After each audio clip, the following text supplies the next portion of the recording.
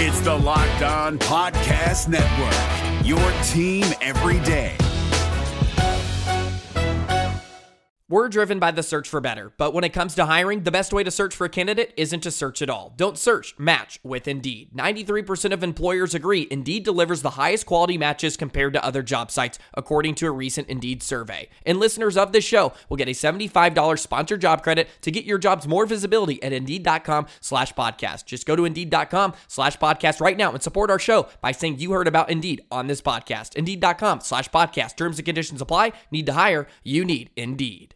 Jackson Gatlin here, host of the Monday edition Locked On NBA podcast. Every Monday, I cover the three biggest stories in the NBA with the local experts from Locked On. It's an awesome recap of the weekend of the NBA and a look at what's ahead. Mark your calendars on Monday to join me for Locked On NBA podcast, available on YouTube and wherever you get your podcasts.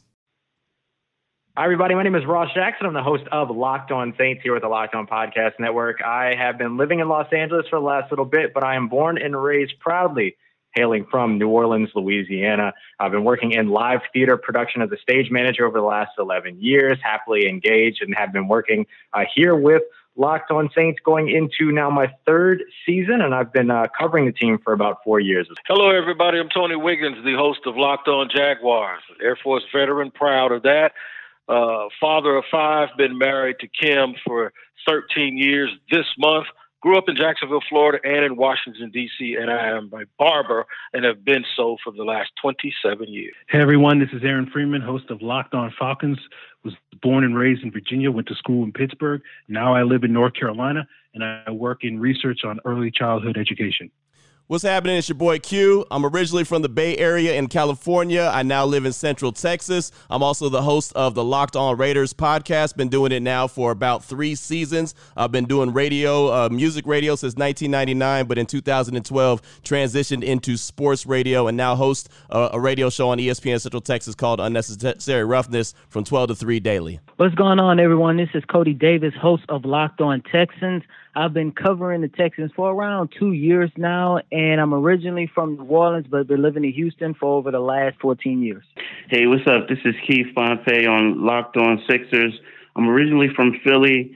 I went to college at Pittsburgh, at Pitt, actually, in Pittsburgh. I lived down south for like 10 years. Then I came back home, and I'm covering the Sixers for the Philadelphia Inquirer. And again, for Locked On Sixers.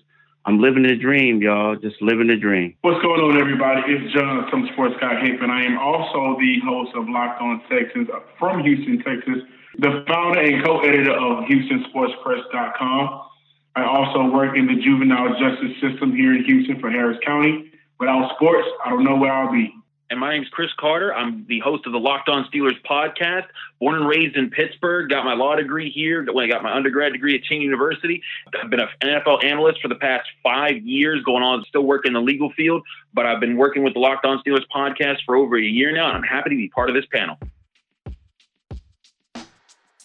Over the next 90 minutes, these 7 men will share their stories of what it's like to live as a black man in America. It will be passionate and brutally honest. It's the Locked On Podcast Network Black Lives Matter Roundtable.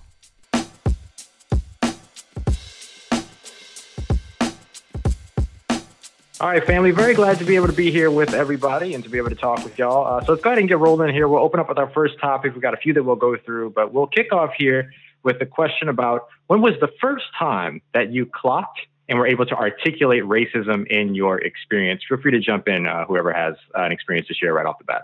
Yeah, that's Tony Wiggins. I'll tell you what, maybe in retrospect, I probably experienced it before I realized it.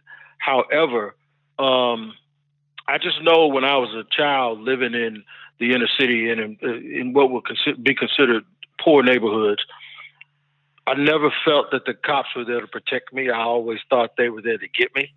And some of that may have been the people around me and their experiences that came to me as a child. But I had white coaches that would come pick me up for practice. So to me, it kind of erased it. So the first time I think I actually experienced it when I realized that, oh, this is something different. I took a job after I graduated high school. I took a job right before I went in the military. And I found myself working. I was the only person in there that was not on work release, right? These prisoners, they were like on work release, and I was the only one that wasn't. And we were working for $2 an hour because they were basically charging you for the food that you ate. Well, I told them I don't want to eat. I want my $4.25 an hour, you know? And when I told him that I had a better job for the last 3 months, that I was going to be a civilian, this guy named Mr. Miller, he looked right at me and said, I thought you were different. You're just like the rest of them. Now, mind you, I'm on my way to the United States Air Force, and he basically told me that I was like those cold-hearted killers that were in the back of the kitchen that were glad to work for $2 an hour. So it kind of broke my heart. Hickman here, some sports guy here with Locked On Texans. I would say the first time that I actually noticed it and was able to recognize it without a soft cloud to land on was actually, I was 22 years old. I was in Beaumont, Texas. We was having a house party, kickback at the time, and we got a little loud. So 2 police officers came, knocked on the door, and they did the normal. Hey, listen, we need you to, kind of shut it down or keep it quiet. We're getting some complaints. If not, then, if we have to come back, then these are the consequences that are going to have to take place. And at that point, I was okay. There was a third police officer who stormed to my door while yelling, I'm sick of this, all kind of things. And at that point, he began to try to belittle me, threw shots at me, thinking I was on welfare, I was on housing. He also, at that point, began to reach to his his gun, while he was yelling at me. And the other 2 police officers were sitting there, kind of, and still funny to me, and shocked that he didn't know we already had the conversation. He was still yelling and, claiming that he's been in my house a lot of times. And at that point, I was pissed, to say the least. And so I went back and forth with him, let him know that I wasn't on anything he thought I was. I'll take care of my brother. I'm also in school. He never came to my house. I gave him everything, every fact that he wanted to know, because that was the first time, mind you, I'm in Southeast Texas, that I experienced racism that was so blatant and disrespectful that I wanted to react in the same manner. This is your boy Q from Locked On Raiders, and it's crazy because you hear about a lot of racism when it comes to African Americans and the black male when you're in maybe an inner city. But a lot of the racism that I really experienced was being in a nice neighborhood, being in a neighborhood that my mom put me in, so I had a better opportunity to. That's where I really discovered and where I really was prone to have racist acts thrown my way, and it just blew my mind to the point where I was so uncomfortable being in the nice neighborhood. I was yearning to go back to the hood. I was yearning to get to the hood because I felt comfortable being around my own people, because I didn't know the folks that were around me that didn't look like me, what they were thinking about me. And, perfect example is I could be leaving the basketball court with me and my 3 buddies in the car, and all we do is have our sweats on after playing a game of ball and trying to stay warm, and we get pulled over, and all four of us fit the description. And, I'm a young man. I know that my driver's license is straight. I know I don't have anything in the car. I know I haven't done anything illegal. So I'm telling him, like, wait a minute, hold on. We just left the basketball court, and you know this because you were just there while we were there. And it's still, well, we need to run everyone's license. We need to run everyone's ID. We need to check what's going on. And it was just one of those, I want to stop. I want to search. I want to see what's going on. And after 20, 30 minutes of back and forth BS, all of a sudden, okay, you can go, and that's just part of the experience, even being in, like I said, neighborhoods that you would expect to be more welcoming and more, open to having you there. But that's not the case, to the point where one of my neighbors early on in my young childhood, I think I was going into 6th grade, I was walking home from school one day, and this lady comes out of her house and says, hey, you, what are you doing in this neighborhood? And I said, well, ma'am, I live right there. And she said, no, you guys don't live here. And at the point, I'm in 6th grade, I really don't know who you guys are. And so I said, yeah, I do. I live right there at the top of the hill. I said, matter of fact, I know where you live. You live right there. I know this person, that's my friend, da-da-da-da-da-da. I live right there at the top of the hill, and you've been here about 3 months. What do I not know? And she said, well, you guys aren't supposed to be in this neighborhood. And then it hit me that she's talking about you guys as just my skin color. And that's when it hit me where I told my mom, like, hey, I don't even feel comfortable being here. You got me in a nice neighborhood, but I don't want to be here. I don't want to be here because these people don't want me here. That should be a feeling that no child ever feels. And that's when I really started to know what time it was. And then obviously as you get older, you start to learn the interactions with the police and how you are supposed to act and what you have to do, which is a conversation that my dad had with me saying, don't ever allow someone to make a decision on your life. And it just made me shake because I didn't think everyone in every family had that same conversation. But to know that me as a young black man was looked at as a threat, knowing that I'm not a guy that's going to cause a problem, it always bothered me and always made me realize that I'm actually safer in a neighborhood where I might get shot by some crime or, dealt with by some crime than I am in a neighborhood where you feel pretty free and that everything is going to be good to go because you just don't know about the people that don't look like you, what they're thinking about you. This is Chris Carter from Locked On Steelers. If we're talking about the first time ever, I've had several points in my life where I could talk about instances where I was like, wow, that's happening. But the first thing I can remember was right around when I was like 7, 8, 9 years old, like right around that really young age. And I was going to this after school daycare program because both my parents worked late. And one of my counselors kept calling me a monkey. And, at first I was like, whatever. My parents taught me to ignore bullying and bad names. But it was at one point where some of the other kids were like, the counselor only calls you a monkey. And that's when it started to click for me. And I was like, well, wait a second. And I said, okay, please stop calling me that. And she refused. She said, no, you look like a monkey. So I'm going to call you a monkey and you don't need to complain about it. And so, that was my first brush with it. But around that same time, I was getting my first ever black homeroom school teacher in elementary school.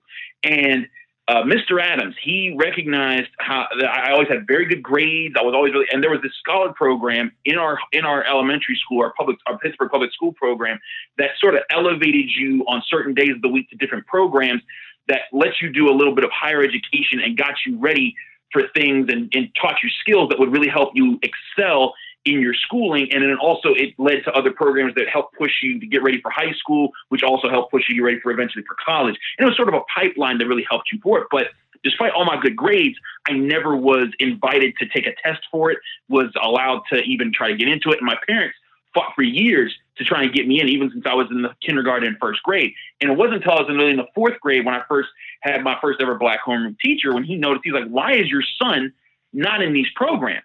And my parents said, you tell us, because we've been telling this school district for years that this child deserves to be in there with all these other kids that get to go on these special trips and do these special classes.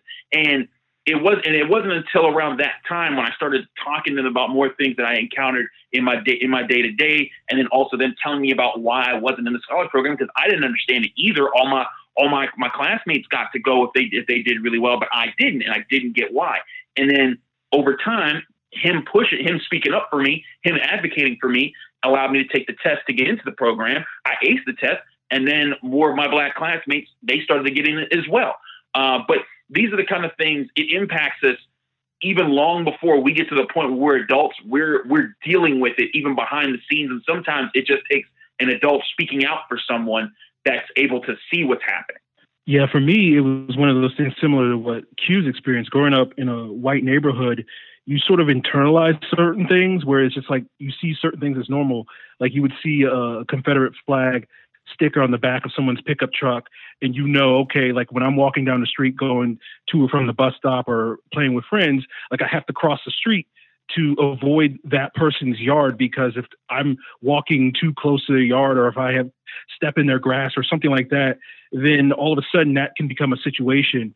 You see sort of Confederate flags, all around town. And growing up where I was in Virginia, and it's one of those things where it's like, you sort of just know, like, oh, I don't go to that part of town. I don't frequent those businesses. There's one town over that's majority white that like you can go there during the day and that's fine if you have work or something like that. But if you're caught in that town, if you're seen in that town, after dark or whatever the case may be, it's going to be a problem for you. And so those are certain things that you just sort of grow up internalizing, and you only realize, much, much later in life, at least I did, that, that's part of racism, but you just sort of grow up with that as something that's just a fact of life. You know how they say, children sort of accept the world as it's told to them, as it is, or whatever the case may be. And that's just one of those things that, as a kid, you're just like, oh, that's just part of, the way the world exists. And then later on, you sort of understand sort of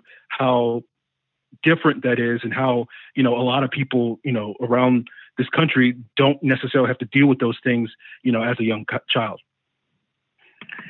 For me, this is Keith Pompey, Locked On Sixers. The first time I experienced was in the first grade. I went to, it was weird. I lived in an all black neighborhood, but my mom always sent me to like schools in the white neighborhoods. And I remember, we were playing in the schoolyard and everybody had a nickname. They were all Superman. Like one guy was Superman, the other guy was Batman, the Hawk, Wolverine. And my nickname was Super N-word.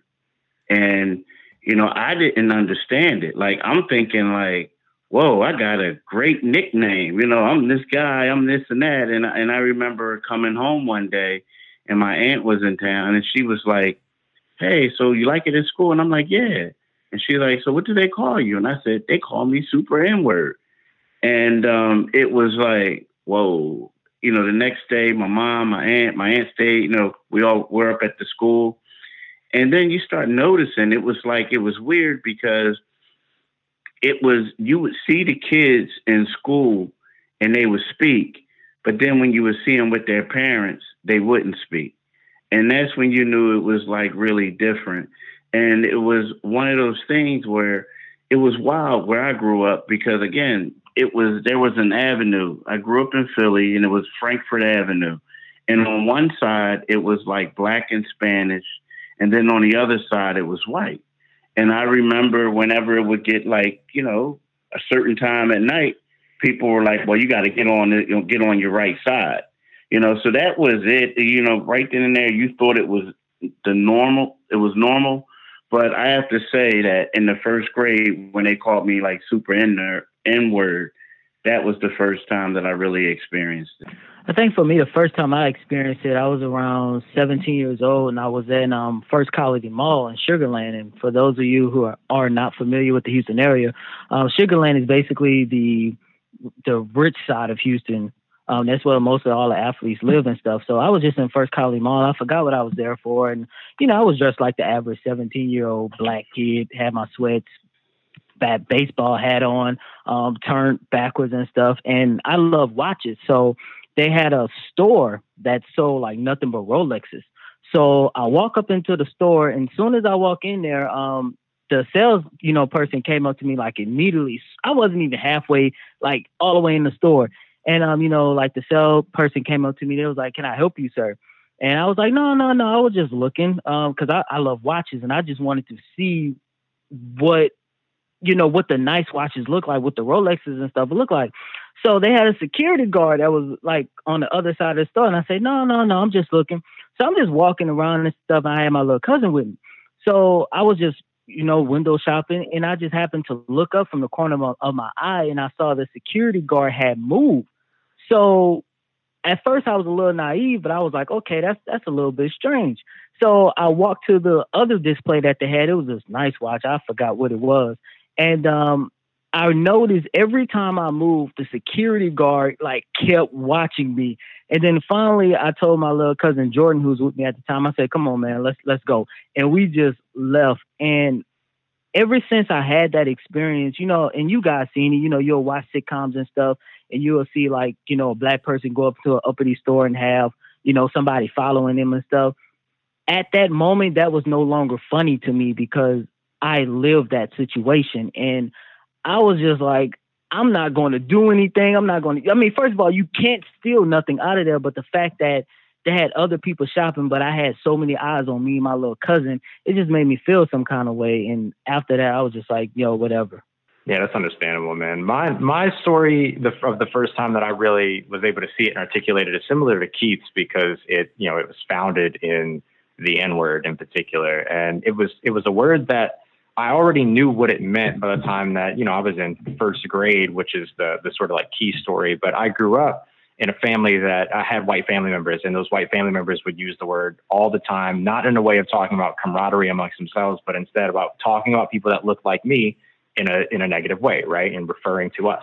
And so I would always hear about like this group of, that group of, these people, like we don't go over there because that's where they live and stuff like that. And then so I was in first grade and I had a substitute teacher that straight up called me that word in the classroom. And I remember I had such a stupid thing to remember, but when stuff like this happens to you, you remember like certain details.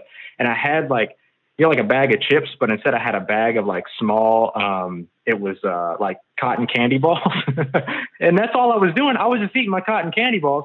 And then for whatever reason, the teacher decided that this was a time to refer to little Ross Jackson as this word. And it stuck with, it hit me immediately because I had already been exposed to it so much with the sort of incendiary usage of it in my past that was sort of the moment that I realized like, oh, okay, I don't have to be doing anything. Like I don't have to transgress in any way.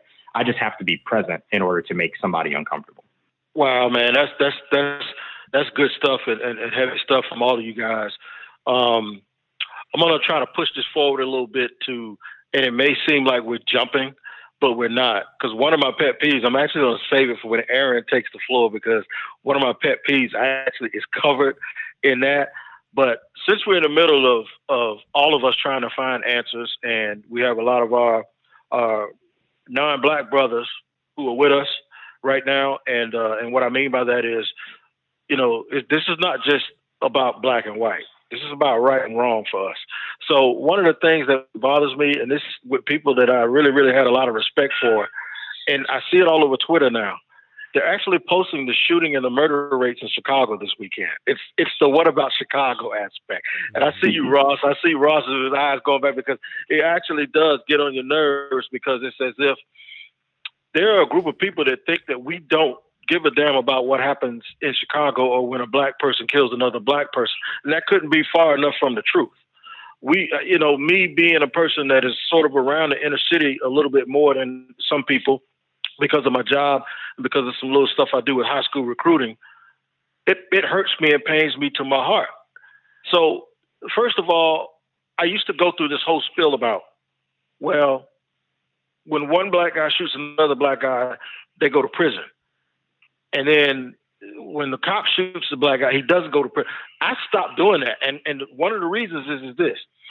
When your favorite team scores a touchdown, if the quarterback is white and the receiver is black, they don't divide the points.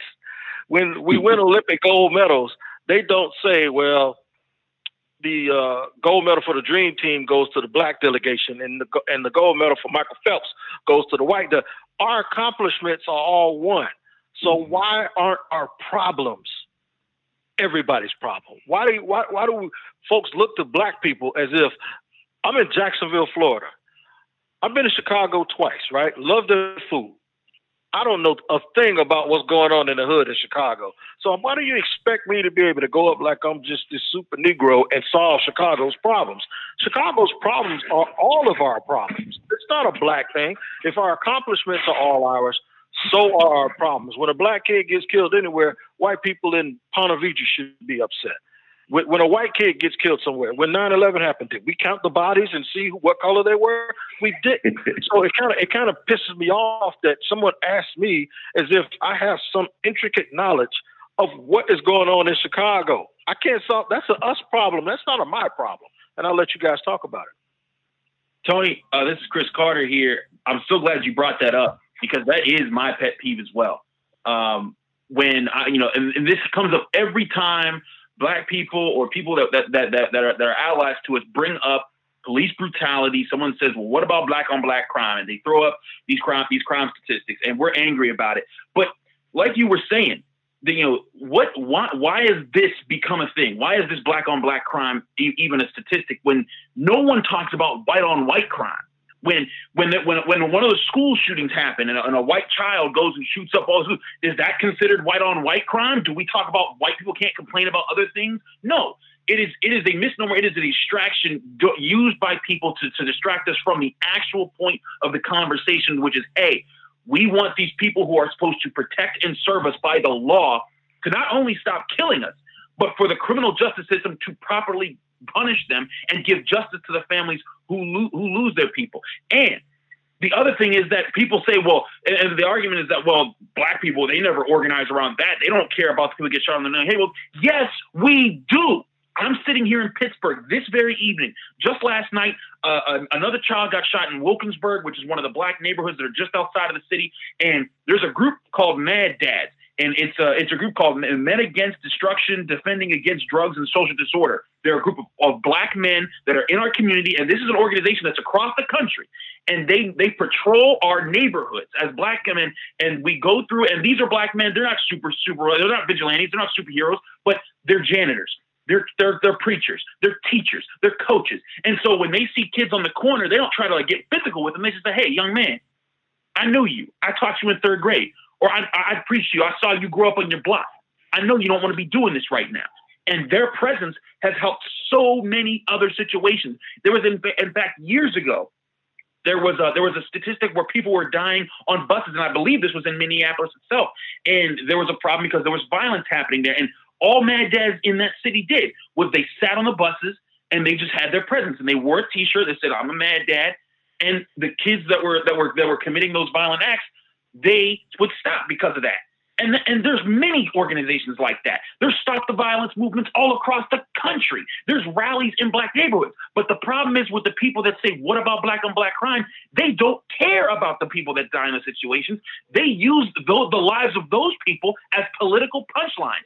And it is seriously insulting and infuriating as a black person to hear, not only do you not care about the people that are dying at the hands of the police, you only care about the people that die at the hands of gang violence and other violence in low-income communities, only to use them against the people that are trying to ask for justice for these people over here. It is more of a statement of why, to these people that use those arguments, that Black lives don't matter to them. So that is, I agree 100% with you, Tony. That is one of my major pet peeves. Yeah, I want to jump in on this one too a little bit because it'll lead me into kind of my big thing too. We talk of the white on white crime question and the black on black crime point or narrative and everything like that. It's an interesting thing that always continues to come up at the most opportune time for people that are trying to push that particular narrative. But we never talk about what that mentality actually is, because the fact of the matter is that people commit crimes in the communities in which they live. So why don't we talk then about housing loan discrimination? Why don't we talk about redlining? Why don't we talk about gerrymandering? All those things that push our communities out to these places to where they are food deserts, to where they are desperate for material that are desperate for things. So it's just the weirdest thing to where it's like, okay, and even trying to deflect the actual issue that we should be talking about with an issue that doesn't exist, what you actually do is push a narrative that actually works against you, because here's all these other conversations that we could be talking about based upon what you're trying to push here. And when you do that, and this kind of rolls into sort of my pet peeve or we talk about like microaggression, covert, overt. To me, it's all aggression, right? Period. It's all aggression anyway. And for me, one of the things that I experience a lot in having these conversations is the individualization of the conversation. So if I'm talking to a white person about here's why these things are important to me, which is a conversation I'm perfectly happy to have any times where it's actually a conversation and discourse. I don't really engage in arguments. I ain't got an energy for that.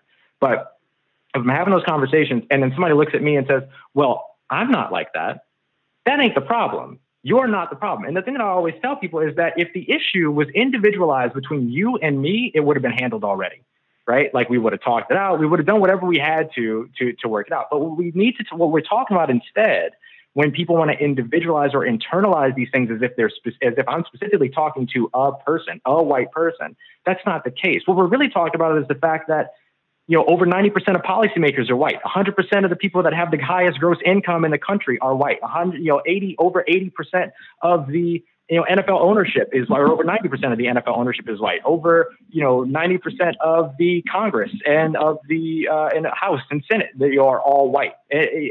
And so when we talk about that, we talk about the fact that this is a system that has been put in place and is continuously perpetuated by the people that created it, that is doing exactly what it was built to do. And that is what the issue is. It is a much bigger issue than anything that's individualized between me and a single person that I'm talking to. So please stop internalizing it as if I'm saying that's all your fault. However, understand where your role is in either remaining complacent in it, remaining complicit in it, or perpetuating it in your own individual way.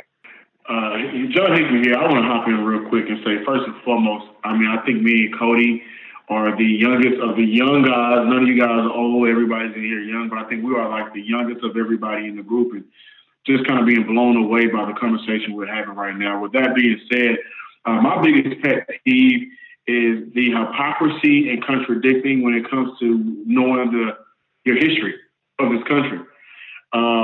Me as a historian, if I know something, I know it. If I don't, we're having a conversation, I will take time out to do my research to know exactly what's going on. And when you have conversations with a lot of people that feel as if, all lives matter trumps Black Lives Matter, which, to me, that'll never make sense, because the all that you're trying to push out there is literally leaving out one of the all. But when it comes to history, we have tried as Black people in America to do everything that was taught since we were able to read books, vote, everything that you guys gave us legally. We've been trying for the longest to do what you told us was the right way. Go to school, go to college, get a business, start a family, do this, do that. And you can live the American dream as well. And the problem that I've had with that for a very long time is when we go through these obstacles, because they are obstacles for us, no matter how you want to look at it, no matter if you grew up in Bel Air or you grew up in the South Side of Houston, we will go through those obstacles because we were born with our skin. And so when we go through these obstacles and things happen and we are mistreated, well, we say, this is what you told us to do. Why can't we do this? And you're not going through it as well. And just looking at how I've been treated in my life, and a lot of my brothers, friends, and I consider you guys as brothers and family of Locked On, and the black people in this country, period, whenever we try to say that this is what you guys did, why can't we do it? It's always some hypocrisy going on. It's always contradicting. It's always, you should have did it this way. You should have been quieter. And we've done everything that you put on us to do that's good. And at some point, whenever I have these conversations with everybody that brings up the point that they want to make, they always forget that we've tried everything. And at this point, we can't try anymore to do what you want us to do. We're no longer able to fit your box that you created for us. Now we're ready to make our own box. Now we're ready to make our own lane and live the life that we have to live, because apparently doing what you told us will only end up for us to getting shot, or we're going to miss out on a business loan when you told us this is the American dream, or we're not going to get the scholarship, or we're going to give you our license and registration the way you told us to do, the way it's been taught to us throughout the entire, history, but we're going to get shot because a wallet is mistaken for a gun. And that's my biggest issue when I talk to people. A lot of times when they continue to push that if you just do it this way, or if you didn't do it this way, or what about this, I stop having those conversations, because it's clear to me that you don't know about the history of our people in this country. And a lot of times I would test them on their history and they don't even know it. I guess my biggest issue is ignorance, right? And the ignorance with Black Lives Matter. This week I've been explaining it a lot to people. I mean, to a point where, I get emotional a little bit over this, because, when I saw the video, it brought back so many memories, and it brings back a lot. I don't know about y'all, but as a kid growing up, you look at your situation and you're always told that if you work hard, if you do well in school, you can always uplift yourself. But in every level that you go to, like I remember the first time I rode on Pitt's campus. I'm from Philly. I went to school at Pitt, and I remember walking across the street and seeing car doors locked, right? People crossing the other side so they don't see me. And, so everyone always says, like, look, Keith, you know what? You can get yourself a nice job. You can do whatever you want and you're going to make it. But you're always reminded that you're not on somebody's level, that there's an unlevel playing field. And I remember the first time I live where we live at right now. I'm going to share this with y'all. This is crazy. So one day I'm coming home from a game and I see this police officer. I'm like, all right, I know he's going to stop me. Here we go. So it's literally right around the corner from the house. I have my media badge on me. He comes up and he says, where you coming from? I'm like, I'm coming from the game. Where you going? I'm going home. Where you live? I live right around the corner. So the guy says, oh, so you covered the game. The game is on your phone, right? And I said, yeah, it's on the phone. You can look at it. Oh, let me see. I never heard of you before. And so, you know, you're looking and you're like, oh, here we go. So I show him, I'm like trying not to get clubbed or anything. So I show him my iPhone, and he looks and he sees my name and he reads a little bit. And then he says, so you live right around the corner, right? I said, yeah. Okay, you could go ahead. So I drive, I make the right, he makes the right. And then he's right behind me, and then I pull in the driveway and he keeps going. And so to me, that's when people need to know that Black Lives Matter. I mean, that's just an example. Because, see, people look at us and they'll say, you know, you guys have podcasts, you guys do various things, everything is cool. No, it's not.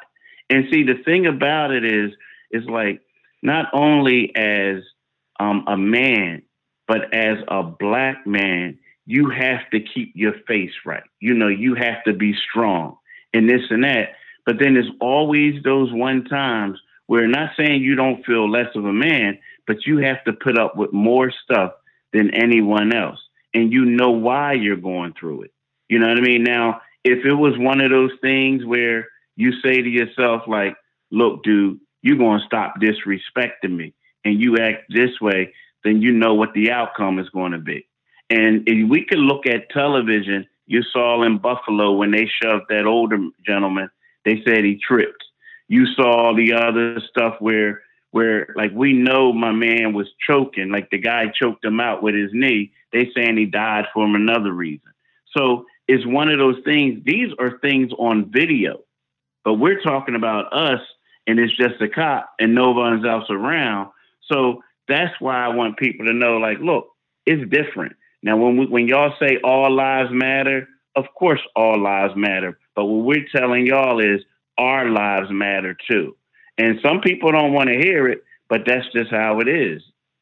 Yeah, no doubt about that. You know, when it goes to ignorance, I have to say that that's where my pet peeve lies as well, and it kind of doubles down on what you just said. And yeah, I mean, everyone's reacting right now to what's been seen on video, but I mean, and I can laugh and call myself one of the older dudes in the group, but we've been seeing videos since 92. You know what I mean? We've been seeing the videos. And on top of that, what about all the cases that ain't been on video that we've either seen, been a part of, heard of? And so when we share our story, when I share my story and I start talking to someone who doesn't look like me and I say, man, this is what's going on and this is really bad and it's been really bad here for a long time. And then they look at me and they say, I don't know why you're complaining so much. If it's so bad, why don't you move? I just laugh. You know, I mean, I just laugh and I was like, okay, so I'm just supposed to get up and move every time something is bad. I mean, if that was the case, I'd have moved around the country my whole life. You know, at some point, you got to stay and fight, right? And that's what we're seeing right now in the country is we're seeing folks staying and fighting and saying, you know, what the hell with this? I'm not going to keep on moving and keep my mouth shut and turn the other cheek, because a lot of times I'll practice that. I'll say, you know what? It's okay. I know how that dude thinks. I know how that dude acts.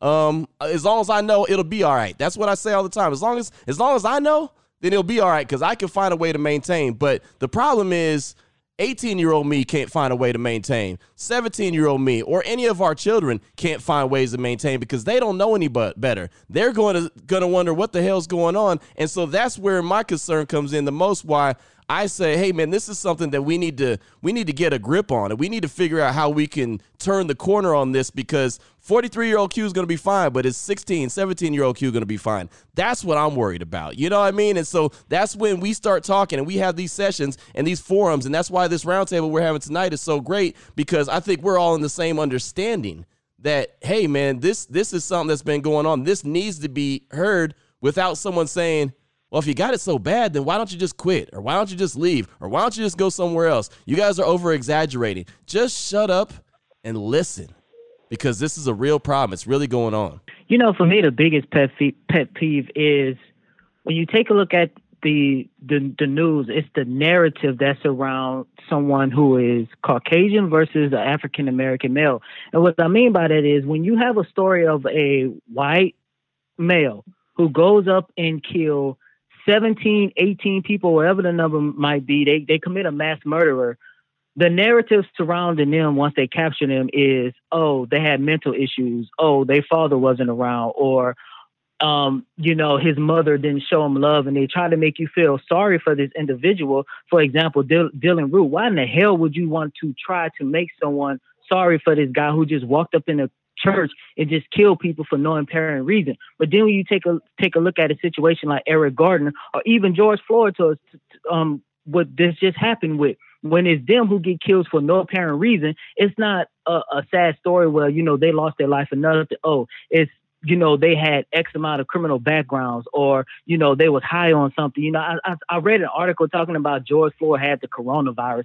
That's part of the reason why he died. I'm looking at that topic like, what in the hell do that have to do with what we saw on video? And that bugs me the most, because I'm like, you telling me if I'm a white male, not only can I go and kill people for no apparent reason, I'm going to get arrested easily. They probably going to take me to Burger King or feed me. I'm going to live off of American citizen taxes, and I could be able to live my life with people taking care of me, versus if I'm a black man. And let's say if I'm selling cigarettes on the corner, like in the case of Eric Garner, I could lose my life. And the one thing that pisses me off the most, and to be honest with you guys, I have not seen the George Floyd video, because the one video that really messed me up, and we was in college, and John can tell you, is the Eric Garner situation. And when I found out that you have a guy in George Floyd who was saying, I can't breathe, the same damn words that Eric Garner said back in 2014, why in the hell did that not ring a bell to you? And it's just frustrating, man. That's the biggest pet peeve, or one of my biggest pet peeves, is the fact that you look on the national news and there's a different narrative between the white guy versus the black guy. I can kill 17 people and I'm gonna be all right, but I just got mental issues. But if I run a stop sign, all of a sudden I have like a whole record and I deserve to die.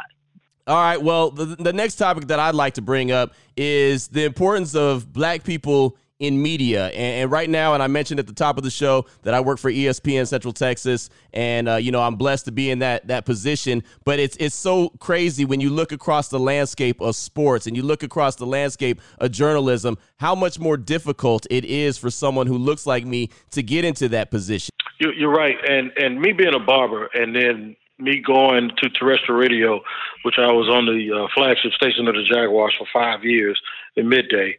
And they had other African Americans working there, but they were doing specialty shows and stuff like that. You carry a tremendous burden, especially when kneeling happens, because what happens is now you got to speak for everybody. Mm-hmm. You have to be that one voice, and that pressure never really came from management. But the pressure comes from your upbringing. The pressure comes from you having to make sure that you're on point, you say the right things, and you don't make mistakes. I would have loved to have another just brother on there he didn't have to even agree with me. He could have disagreed with me. But at least it would have taken some of that burden off of me to have to go and be the correct voice for black people. I remember one day I was talking about one subject, and I got called both a racist and an Uncle Tom, based on the same sentence I said. Amen. So that kind of made me feel like I arrived, because I was so polarized. Like I said the same thing. The white dude called me a racist, and the black dude called me Uncle Tom. But for me, I think it goes beyond the station and the programming. You notice, just like with this Black Lives Matter thing, one of the things that I noticed are people that 4 years ago that would have never thought to have marched or worn a shirt. The Jaguars wore Black Lives Matter shirts. The coaches and management wore shirts with players, and they'd have never done that 4 years ago. I think, and I'm not saying that they're not genuine, because I would not, cast aspersions on them like that, because I do think it's genuine. But I also think they believe it's okay now. And what I mean is, they realize it's not going to hurt their bottom line as much as they thought, because now being quote unquote woke there's actually some green pasture there for people, right? And it's not going to kill them as much as they thought. Well, here's a thought. Shad Khan, the owner of the Jaguars, he's starting a Black News Network. I don't know the name of it. I don't even know if I said it correctly. But does that mean that all you're going to see is Black people? No, you might see the young version of Scott Van Pelt on there, just like you don't see all Black people on First Take, but you know that's all Stephen A., right? So what's going to happen is people will realize, wait a minute, from a programming perspective, we can have this Breakfast Club type sports station where it's hip hop and jazz centric, and then we can have some white people on too. And white people, if they want to work there, they can work there too. But we don't have to look at blacks as a niche, or we got one, or we need this one guy to be a voice. We can actually attack it as programming, and then they can make money off of that too. So I think it goes beyond the individual station.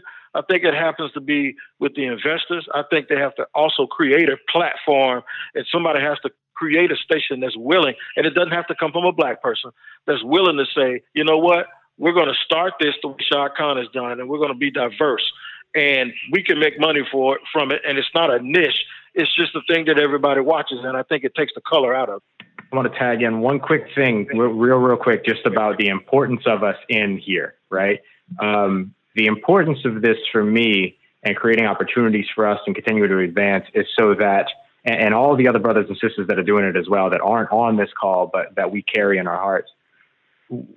I want my children, any other Black children around the country, to be able to look and see somebody that looks like them in this position, as opposed to them only being able to look and see themselves in a position of being filmed, being killed by a police officer or being killed by vigilantism, right? As often as we see those examples on repeat, I want them to see us on repeat as well. And so that's why I think that, you know, what we talk about in terms of working 3 times harder, working 5 times harder, working 6 times harder, not pigeonhole ourselves, expand and do as much as we can. All of it is incredibly important because we are incredibly important as a presence in this industry. When we look at the difference and the times that we're going through, the 2020, 2016, 2012, the whole 9, this point in my life, I want to say that it feels different for me simply because there's been a lot of talk that has been started. This always happens. But with the talk that has been started, we're seeing much more action behind it. Now, whether it's from the rioting, looting, whether it's from the constant marching and protesting and really putting pressure on local officials, mayors, governors, police chiefs. I was out here in Houston and we did the march. The police chief was out there with rappers Trey, The Truth, and Bun B after everything that's going on with George Floyd. There's been so much action behind it that I feel in the previous years that has lacked on behalf of Black people in this country, and especially when the boom of social media started to pop off. I felt like everything was a hashtag and it'd be okay. And right now, you know, whether some people want to make it a trend or fad, which we're seeing a lot of quote unquote social influencers, you know, take pictures just to leave the scene. And those are also one of my pet peeves that I forgot to mention earlier. But we're seeing everybody that's really with the cause. And the cause is, to put it plain and simple, we just want to live without being in fear all the time. This is the first time in my life that I'm able to recognize. And I was born in 1992 when the LA race riots kicked off. And, you know, that's the whole thing about history when I tell people that, I mean, when you say riot never worked, that retrial, those couple of cops got, you know, they got their due justice for Rodney King, and he also got the $3.8 million. So at times, rioting can work. However, for me, it does feel different because the action is there. And it seems like there's no letting up for the foreseeable future. And we have to continue to keep that action going. We can't be like the Atlanta Falcons and get off the gas and stop, you know, attacking when you're in the Super Bowl. Seriously, but you have to continue to attack. And that's the most thing I'm proud about right now. It's just the action behind the words. And without that action, we'll continue to live in the same cycle over and over again. John, really? We were all feeling Right. brotherly love in this roundtable, and you had to take it there. 28-3, baby. I was thinking the same thing, Aaron. I swear. I said, did he just hit Aaron? He hit Aaron with the shrapnel, man. We were going so well with this until you had to say that. But I'm going to ignore that comment, John. I knew you were for a moment. I do just want it to be on record that it was not Ross from Locked On Saints who did that. I just want that to be on record. But, for me, when we talk about sort of why this is different, like for me, at least on a personal level, like it's not different in the sense of like my anger about the death of George Floyd or Ahmaud Arbery or Breonna Taylor or any of the people that have sort of died at the hands of racists and police recently. It's not any different than my anger over Eric Garner or Michael Brown or Philando Castile or Alton Sterling or anybody over the last, 6-7 years, or, going back even further than that. Probably a week doesn't go by where I think about, Emmett Till or something like that happened, 60 years ago. So on a personal level, it doesn't feel different in that way. But I think certainly on a nationwide level, it certainly does feel different. And I think one of the reasons why it may feel differently this time is because of the COVID-19, is because we have sports being canceled, and people, it's not to sit here and diminish what we do, but oftentimes what we do talking about sports is talking about a thing that's entertainment. That's talking about a thing that's a distraction to the real issues that go on in day-to-day life. And instead of spending our, this first week of June or late May talking about the NBA finals or the NBA playoffs or the Stanley Cup or, who was the top rookie at NFL minicamp this past week or something like that. Now, all of that is sort of wiped clean, and now people can be focused on this topic. And I think that's a positive thing. So when we look at sort of sports, and, I think we all sit here, certainly at some point later this summer, we'll get the opportunity to really start to talk about sports again. But I think this moment where we've hit the pause button on sports, I think has allowed for a much more of a groundswell sort of situation that, even though you can look at the situation that led to the murder of George Floyd, no differently than the murder of Eric Garner, years ago, as not that different, but because the world is a different place, I feel like that's led to potentially some positive change moving forward.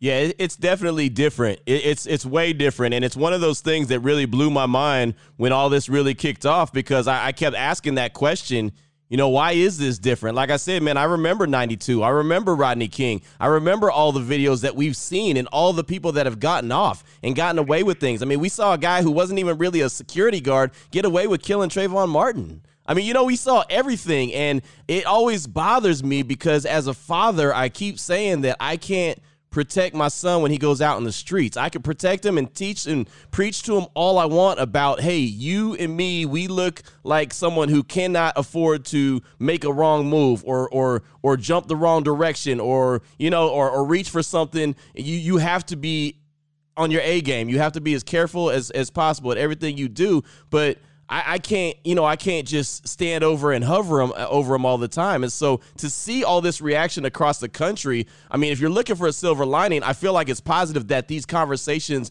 are being had. And I feel like going back to another topic that we had earlier about the fact that, people are speaking out that normally wouldn't speak out. And that's encouraging. Now, again, the conversation has to continue and the action needs to continue to build so this can grow. But I'm thinking because COVID-19 has a lot to do with it, sports not being there, people cooped up, people, politically mad at the president. I mean, there's a lot of different reasons I think that are going into the fact why this is being talked about and being noticed and such a big, I don't want to say big deal because it's always a big deal, but it's such a big deal worldwide right now. It's just, it's kind of a little bit of everything. Everything is really just put together and people are frustrated to the point. And I never thought this, and guys, you can correct me if I'm wrong. I never thought we'd get to a point where people would say, see, that's why Cap was kneeling. That's why Cap was kneeling. And people agreeing with that. You know what I mean? Like Cap talking and Cap kneeling was almost a bad word if you say it on the radio, because all of a sudden everyone wants to come for your head. Like was said earlier, you're either Uncle Tom or you're a racist. If you had Cap's back, you were racist. If you were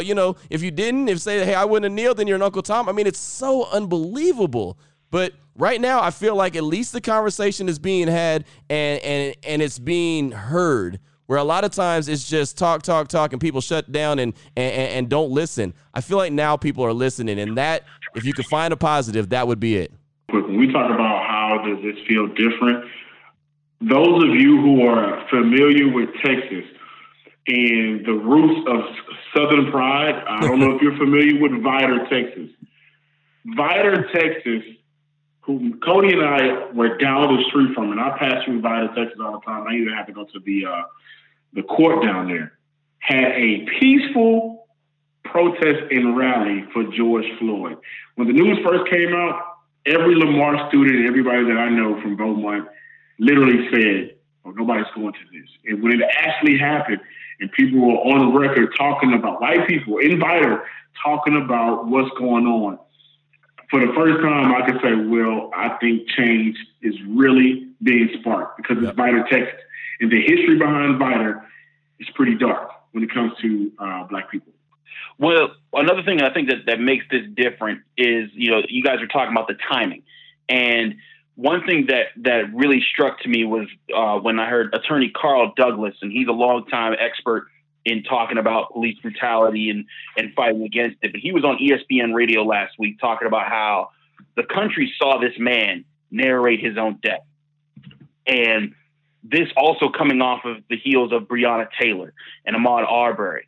And when you hear this man, he called out for his mother. He called out, he begged for his life as he died. And like Cody was saying earlier, this is not the first time we've heard that. We heard that with Eric Garner. He said, I can't breathe as he was being brought down to the ground and continued to be choked while he was not a threat. And we see this again. And for years, people have been saying Black Lives Matter. I think the organization is over 7 years old now. And we saw Colin Kaepernick, take a knee for this. We've seen people say this for years.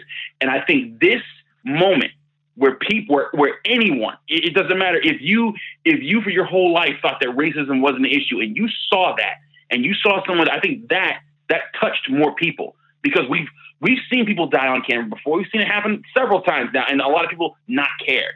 But we haven't seen a man cry out like that. And I think that reached a lot more people.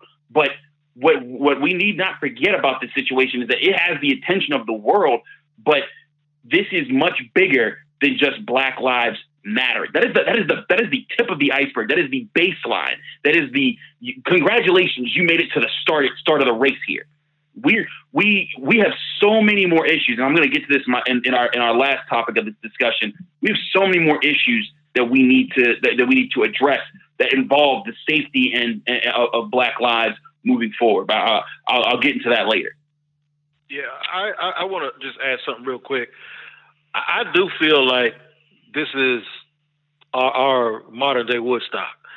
I have kids in their late 20s, boys, strong boys, boys that I've had to have conversations with that make me nervous, because unlike me, they had a father, they had a strong daddy. And I wouldn't, if they were listening to this, matter of fact, I might let them hear it, but I might tell them to skip this part. They're actually stronger than me when I was that age. They're bigger, they're tougher, they're more fierce. And that concerns me when I see them on Instagram out late at night. Because I have insomnia, I often call them and say, you all right? Where you at?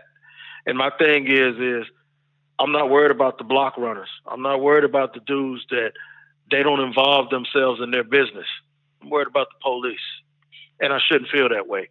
And I know that's relatable to a lot of people here. So I think it does feel different. I would hope that, unlike some periods when I was a kid in the 70s where everybody thought we made it and started partying, that we don't let our foot up off the gas. This can't be something that starts and just stops, because the adversary, and the adversary is not white people. The adversary is the people that want to see us divided forever because they profit off of it. The adversary won't quit. They will not quit.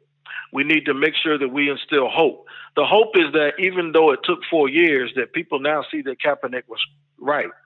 That's the hope for young black people, because they look for hope when they see Barack Obama and people say he wasn't born here and he's from somewhere else. And his wife is summa cum laude and they call her a monkey. And Jay-Z makes it from the projects to being a billionaire, and they tell him to shut up. And they tell LeBron James, who's a product of a single-parent household, who builds a school and becomes a $500 million, and they tell him just to shut up and dribble. So you see these cases one after one where we realize we can't outdress this situation. We can't out-articulate this situation. We can't do any of that stuff. And that's why when people tell me, when I see you, I don't really see color. No, I want you to see color. Stop telling me that. Because my thing is, that's another one of my pet peeves. No, I want you to see me as black because I see you as white. But it's okay because our history is our history if we're together, right? That ugly history that hurt me and my ancestors, that's our stuff. We got to own that. If we never own that collectively, if we're a family, then I always feel like an outcast. Don't tell me that you're looking past my skin color as if my skin color is something that I shouldn't be proud of, because quite frankly, I come from the thought of Martin Luther King and Medgar Evers and Harriet Tubman. I feel like a superhero. So don't tell me you're looking past that for me. My thing is we need to give hope. Hope is when you're standing in the inner city and you're cutting hair and Lil Ray Ray's 13 and he has a choice to go to the streets or be like the guy on TV that is constantly ostracized by people in power. We forget that Colin Kaepernick was a 4.0 student in college. We're no thug. And by the way, them calling those kids that's marching here in Jacksonville is a march tomorrow. Those kids with Black Lives Matter, when they call them terrorists and thugs, they're college students. When they call us, these articulate brothers on here with all of these degrees and military service and all of this stuff, they call us thugs and they call us race baiters. The Bomani Jones of the world, let me tell you something. All of us know some thugs, they ain't marching. Not only are they not marching, they don't have Twitter or Instagram. And not only that is they ain't negotiating with you. They're not going to come ask you for nothing. And that, when I say you, I ain't talking about white people. I'm talking about me too. Yep.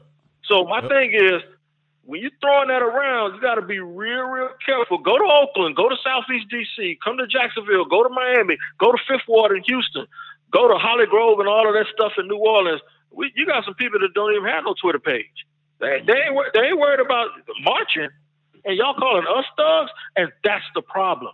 Too many times law enforcement and people of authority look at us because we're a vocal group as a threat. And we might be a threat to them because those other people don't care. So my thing is stop categorizing people as thugs because you're taking the hope away from little children that want to try to differentiate which way they want to go in life sometimes, And I think the most important thing with that is you can't sit here and say, I hate this is my pet peeve as well, or you're not like the rest of them, or you're not like the other ones. And then when we call for whether it's defunding of police or retraining of police officers, you can't say, well, all police officers are not like that, because just like you see some of us on whatever you see on social media, TV, whatever, acting a certain way, we have proof that they are killing us, getting off scot-free. And this goes back to the hypocrisy of, don't say that about us, and then when we spit it back at you, wait a minute, whoa. You're going too far. I think right now in 2020, when we've seen segregation, we've seen lynches, we've seen crosses being burned on people's yards, we've been past too far for a very long time now. And it won't change without reform, and that's reform of everybody across the entire board to get this right. The question, does this feel different? It's to me, it's kind of a tricky situation because, look at the world right now. Basically, the world is still at a standstill due to the virus that woke everybody's eyes up.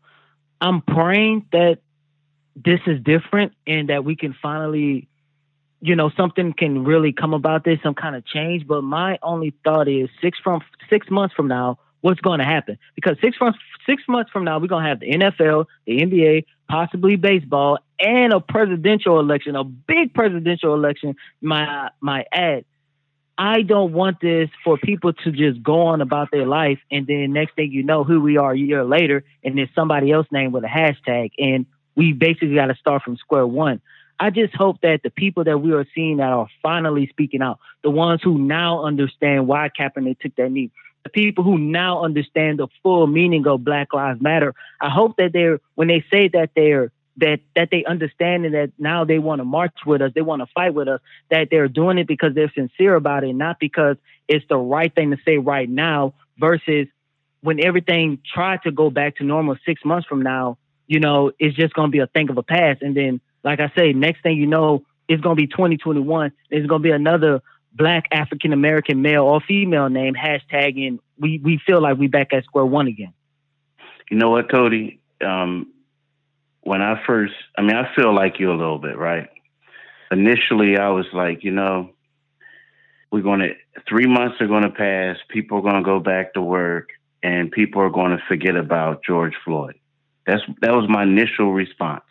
Like, everyone's asking me about it at work. They don't care. But to be honest with you now, I think it's going to change. When you have people all over Europe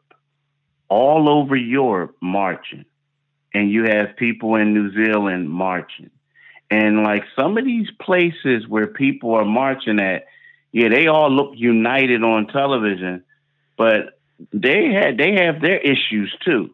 So I think that what this stuff is happening with George Floyd is opening it up for everyone. And I'm gonna be honest with you. Think about it in the past. Do you think, honestly, 10 years ago, we would be all on here doing a podcast? This podcast isn't just for our people. It's for everyone. People are going to sit here and they're going to listen to this. And it used to always be our problem. Another Black guy died. That we ain't got nothing to do with that. That's dumb. You know what I mean? And I think now, initially I used to get upset because I'm like, man, why is my white neighbor calling me now saying, hey, man, I'm sorry? I had a high school guy apologize to me today over something that I don't even remember, right? But it's to a point where I think people are starting to see it and they're starting to realize that stuff is bad. And as much as the president, is trying to be divisive, I think people look at it. They see how he's like running over protesters. They see how people are getting knocked down. But I honestly, when we got the world, you have the entire world out there protesting. I think that it is going to create an avenue or create a platform for it to change. But I didn't feel that way 2 weeks ago, but I feel that way now. So, guys, this is Chris Carter from Locked On Steelers. Our last topic here is just to let people know out there, if you're confused about how to help right now, this is how you can help in the cause and the fight that's going on against racism and against white supremacy, because it's bigger than just police brutality. We've been talking about the issues that we've had with the police, what we saw with George Floyd, but the whole point of this is that this is the baseline. This is the foundation.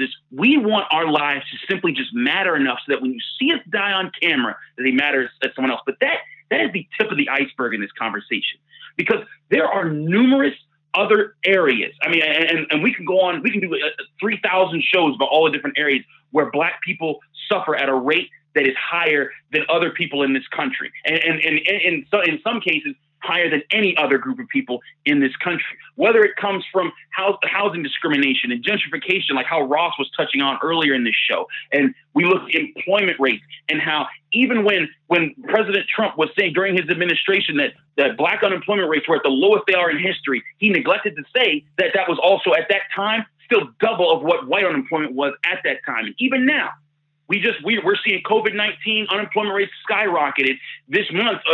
They said the month of May from the month of April was the first time we didn't see the national unemployment rate rise when you looked at the majority of Americans. But the one group of people that it still rose for was Black Americans. That's because there's still issues of racism, of disparate impact, of things where you look at employment discrimination, things that you can impact every day. And this message is to everyone listening who's thinking like, man, I don't know how to stop police brutality. I don't know if I can I can't be Batman and just find it the next time a cop is being bad. But what you can do is when you're sitting in your office and you see it and you're in your company and you know that there's a black person that's been working in your company for 10 years and, a black woman's been sitting there and she's been dedicated to her job and there's a promotion on the line and she gets passed over for a person who's been working there for 2 years and doesn't do nearly half as much work as she does, you can speak up in those moments. A perfect example of how racism is impacting in so many facets of our lives.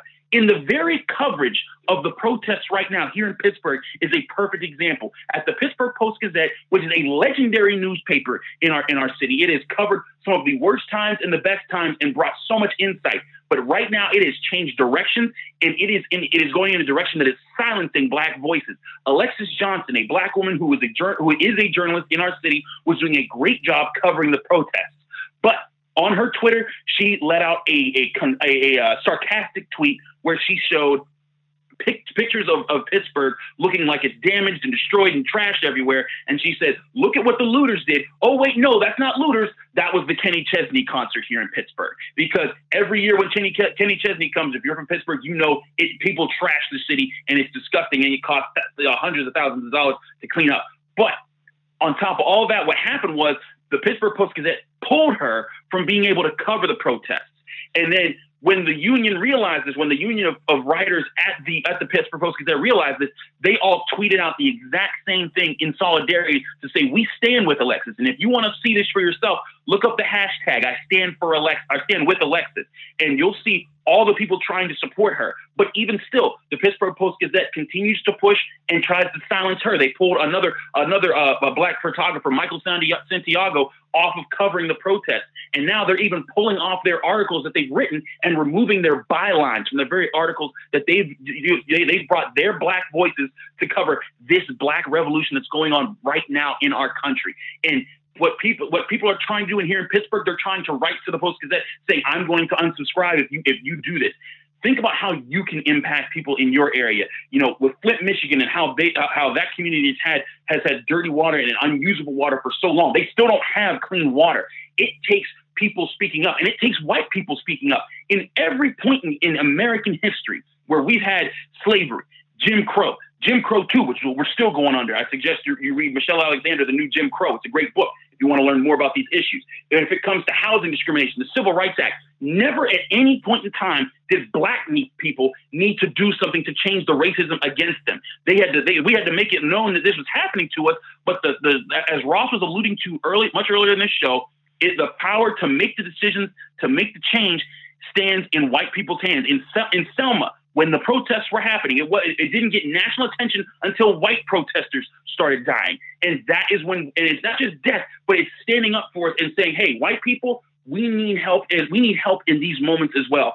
Speaking out on it as voices and allies to us, and then the country can start to pay more attention. So I say this to say, if you want to know how you can help out, you look around your daily life. You don't have to drive to Minneapolis to help out. You can look around your own neighborhood, your own community, and you can see, hey, this black voice isn't being heard enough, or this person's being ignored, or this community isn't getting the same kind of funding as that community. And you can fight for them right then and there. And when they bring up the arguments, you let them speak and you stand behind them and you say, I'm here to support them. You don't have to call off their message. You don't have to speak for them. Let them speak for themselves. But you make sure that they get their day in court and their fair day to argue for it. And that's how, if you want to help us moving forward to say, if we want to make a better America, if you really want to come together, those are all different things that you can do it in your own life.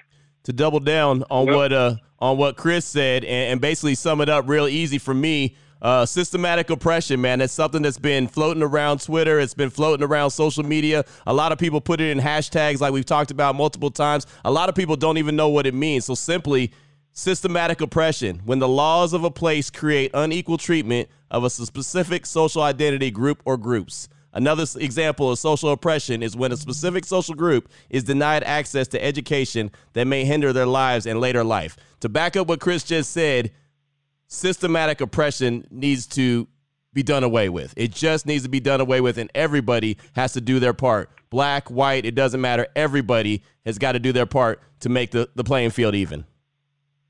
You know what I think? I'm sorry. Can I go? Go, Chris. Oh, Keith, go ahead. I think you just have to stand up for your rights, like you guys said. I don't know if you guys. I mean, I know what happened in the Pittsburgh Post-Gazette, and I was frustrated when I saw that. But I don't know if you guys know what happened last week in the Philadelphia Inquirer, where they had the headline "Buildings Matter Too," right? And that's my day job working there, and I saw that headline. And I still shake my head at it, get frustrated. Well, we all like basically walked out, the people of color, and we didn't go to work. Next thing you know, the executive editor, it wasn't really his fault, but he had to go. He basically had to go. And the thing is what I mean by fight is people have to realize that you can make a difference. Before, there was always a time, and we always thought like, man, it's just going to be me. Maybe I can't make a difference. And some people can conform to things, but you have to fight. You have to fight. Because it's not just for you. It's for the people in your community who can't fight. You know what I mean? Like, we look at it. A lot of times we have people, like you said, the thugs ain't out there marching. But see, the thugs look at you as if you are a person who can speak for them, right? They do. Everybody knows that there was somebody in the neighborhood that everybody was scared of, but it was something that he saw in you, and he always made sure that you were all right. You know what I mean? So what you have to do is, when you see people like, when you see stuff like that, you know what I thought about, and what a couple of my coworkers thought about? We thought about the reason why we're all in this position that we are now is because we're speaking for the people in our community. We are representing our community. We take pride when we go back to our community. I heard someone say earlier, like, hey, stuff happened to them elsewhere, but they wanted to go back home. They wanted to be around their people. So what we do is we have to fight for our people. Everyone does, because that's the only way. Now, I know in the last segment, I gave some kumbaya thing with the hope. I do believe that it's going to get better, but it's not going to change overnight. That's why we have to fight. We also have to push for police reform, all that, because we have to get the bad cops out. Right now, we have to push so hard, because right now people are like looking and they see that stuff is wrong. So right now they're going to like say, okay, let's do this. So we have to get these bad cops out. Know why? Because our kids, so our grandkids could go somewhere and they don't have to experience the stuff that our parents experience, the stuff that we're experiencing, and that kids who are in their early 20s are experiencing. So we have to continue to fight.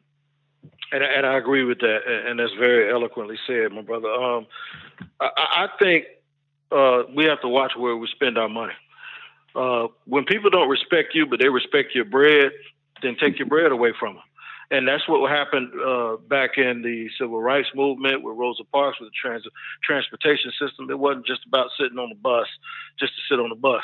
It's also what happened with apartheid and a lot of people in Atlanta with Delta Airlines and Pepsi and a lot of other companies. You have to know where you're spending your money, and you have to not spend your money.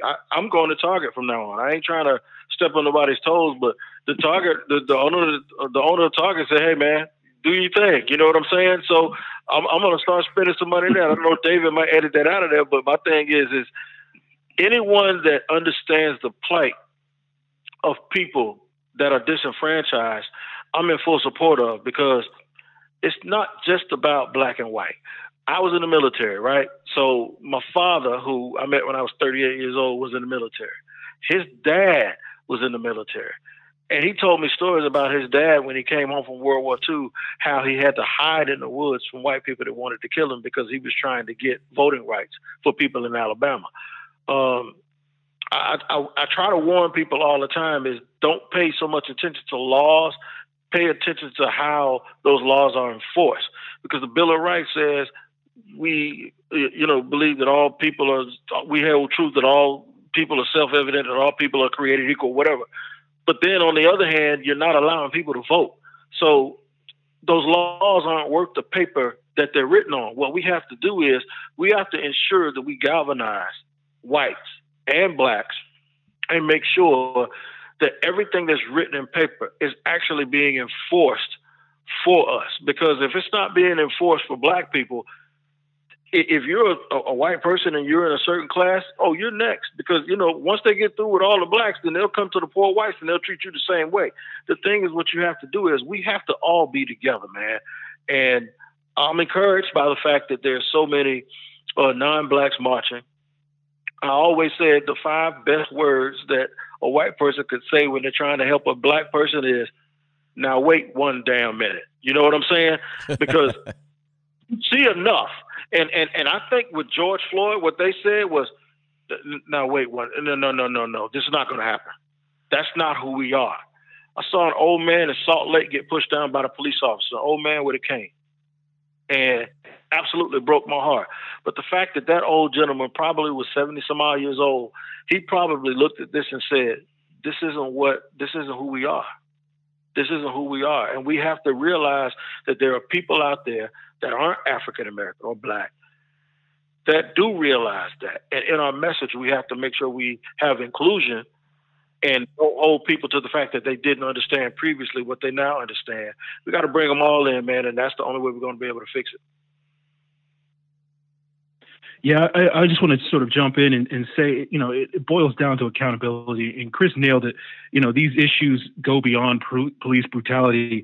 But it's one of those things that when you look at this sort of specific issue with sort of how police behave, and not just when it comes to black people, when it comes to people of all kinds. And I think one of the good, positive outcomes that you've seen, particularly on social media, and one of the things that I've been trying to use my platform with retweets and whatnot is showing, this widespread sort of police brutality, not only directed at black people, directed at the protesters. You hear people, uncovering stories of cops getting away with certain things. And it just boils down to accountability that, you can't necessarily heal the hatred in certain people's hearts. But it is one of those things where, at least when it comes to these police and their actions, I think a lot of it is that they know that they can operate without impunity, and like they're not going to be punished for it. I saw a story about a girl from New York a couple of years ago that was pulled over and she was raped by 2 cops. And, when she told the authorities about it, basically, I think the story said that 35 states around the country where police can't get prosecuted for having sex with someone while they're on duty, and they can just simply say, well, it was consensual, even when it was not the case. And it's these sorts of things, these sorts of behaviors that police are able to get away with, and they know that they can, Derek Chauvin can step on George Floyd's neck, and he knows he's not going to get punished for it.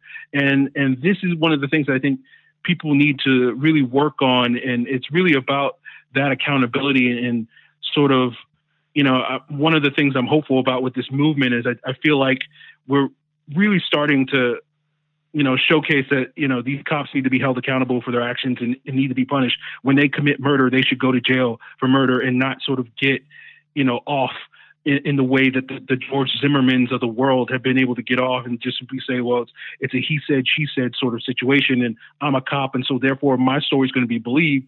And, we've talked about it already, but, that's one of the benefits of everybody having camera phone where, the video doesn't necessarily lie when those words can lie. So I think that's a big part of it. And I think that's something that people need to continue to strive for, which holding not only the police, but, their city governments, their state governments, their national governments accountable and find ways, whether it's, voting, whether it's, as Tony said, boycotting certain things, find ways to hold these companies and these entities and these institutions accountable for their misdeeds.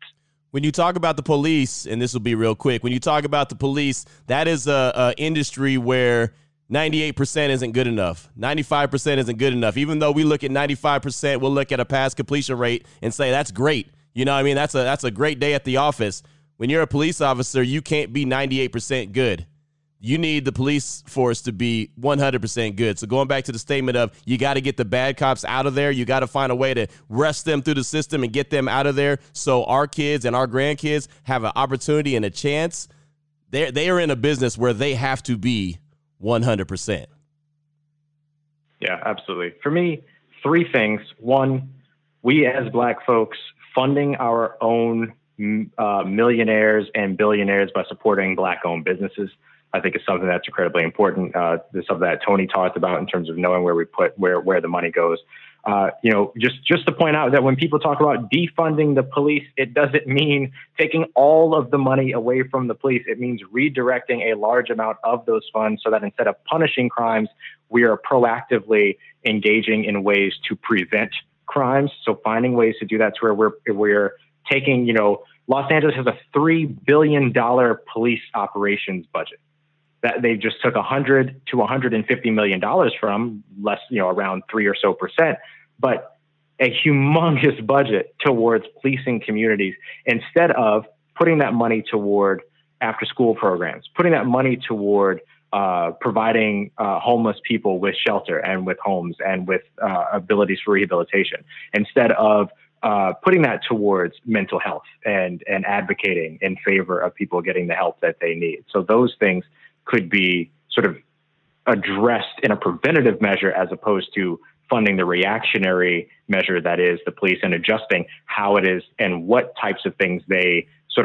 what they react to, what they come for. I mean, if it's a mental health crisis, I don't need a sheriff showing up to my place. I need somebody that's trained to deal with that. And then the last and third thing is just we've talked a lot about accountability, but understanding, and this is something that doesn't exist in our culture right now, that those police officers who wield weapons, who wield power and have not only prescribed power, but also ontological power that they're born with, that they should be held to a higher standard than that of civilians, right? There's a reason why the military has rules of engagement.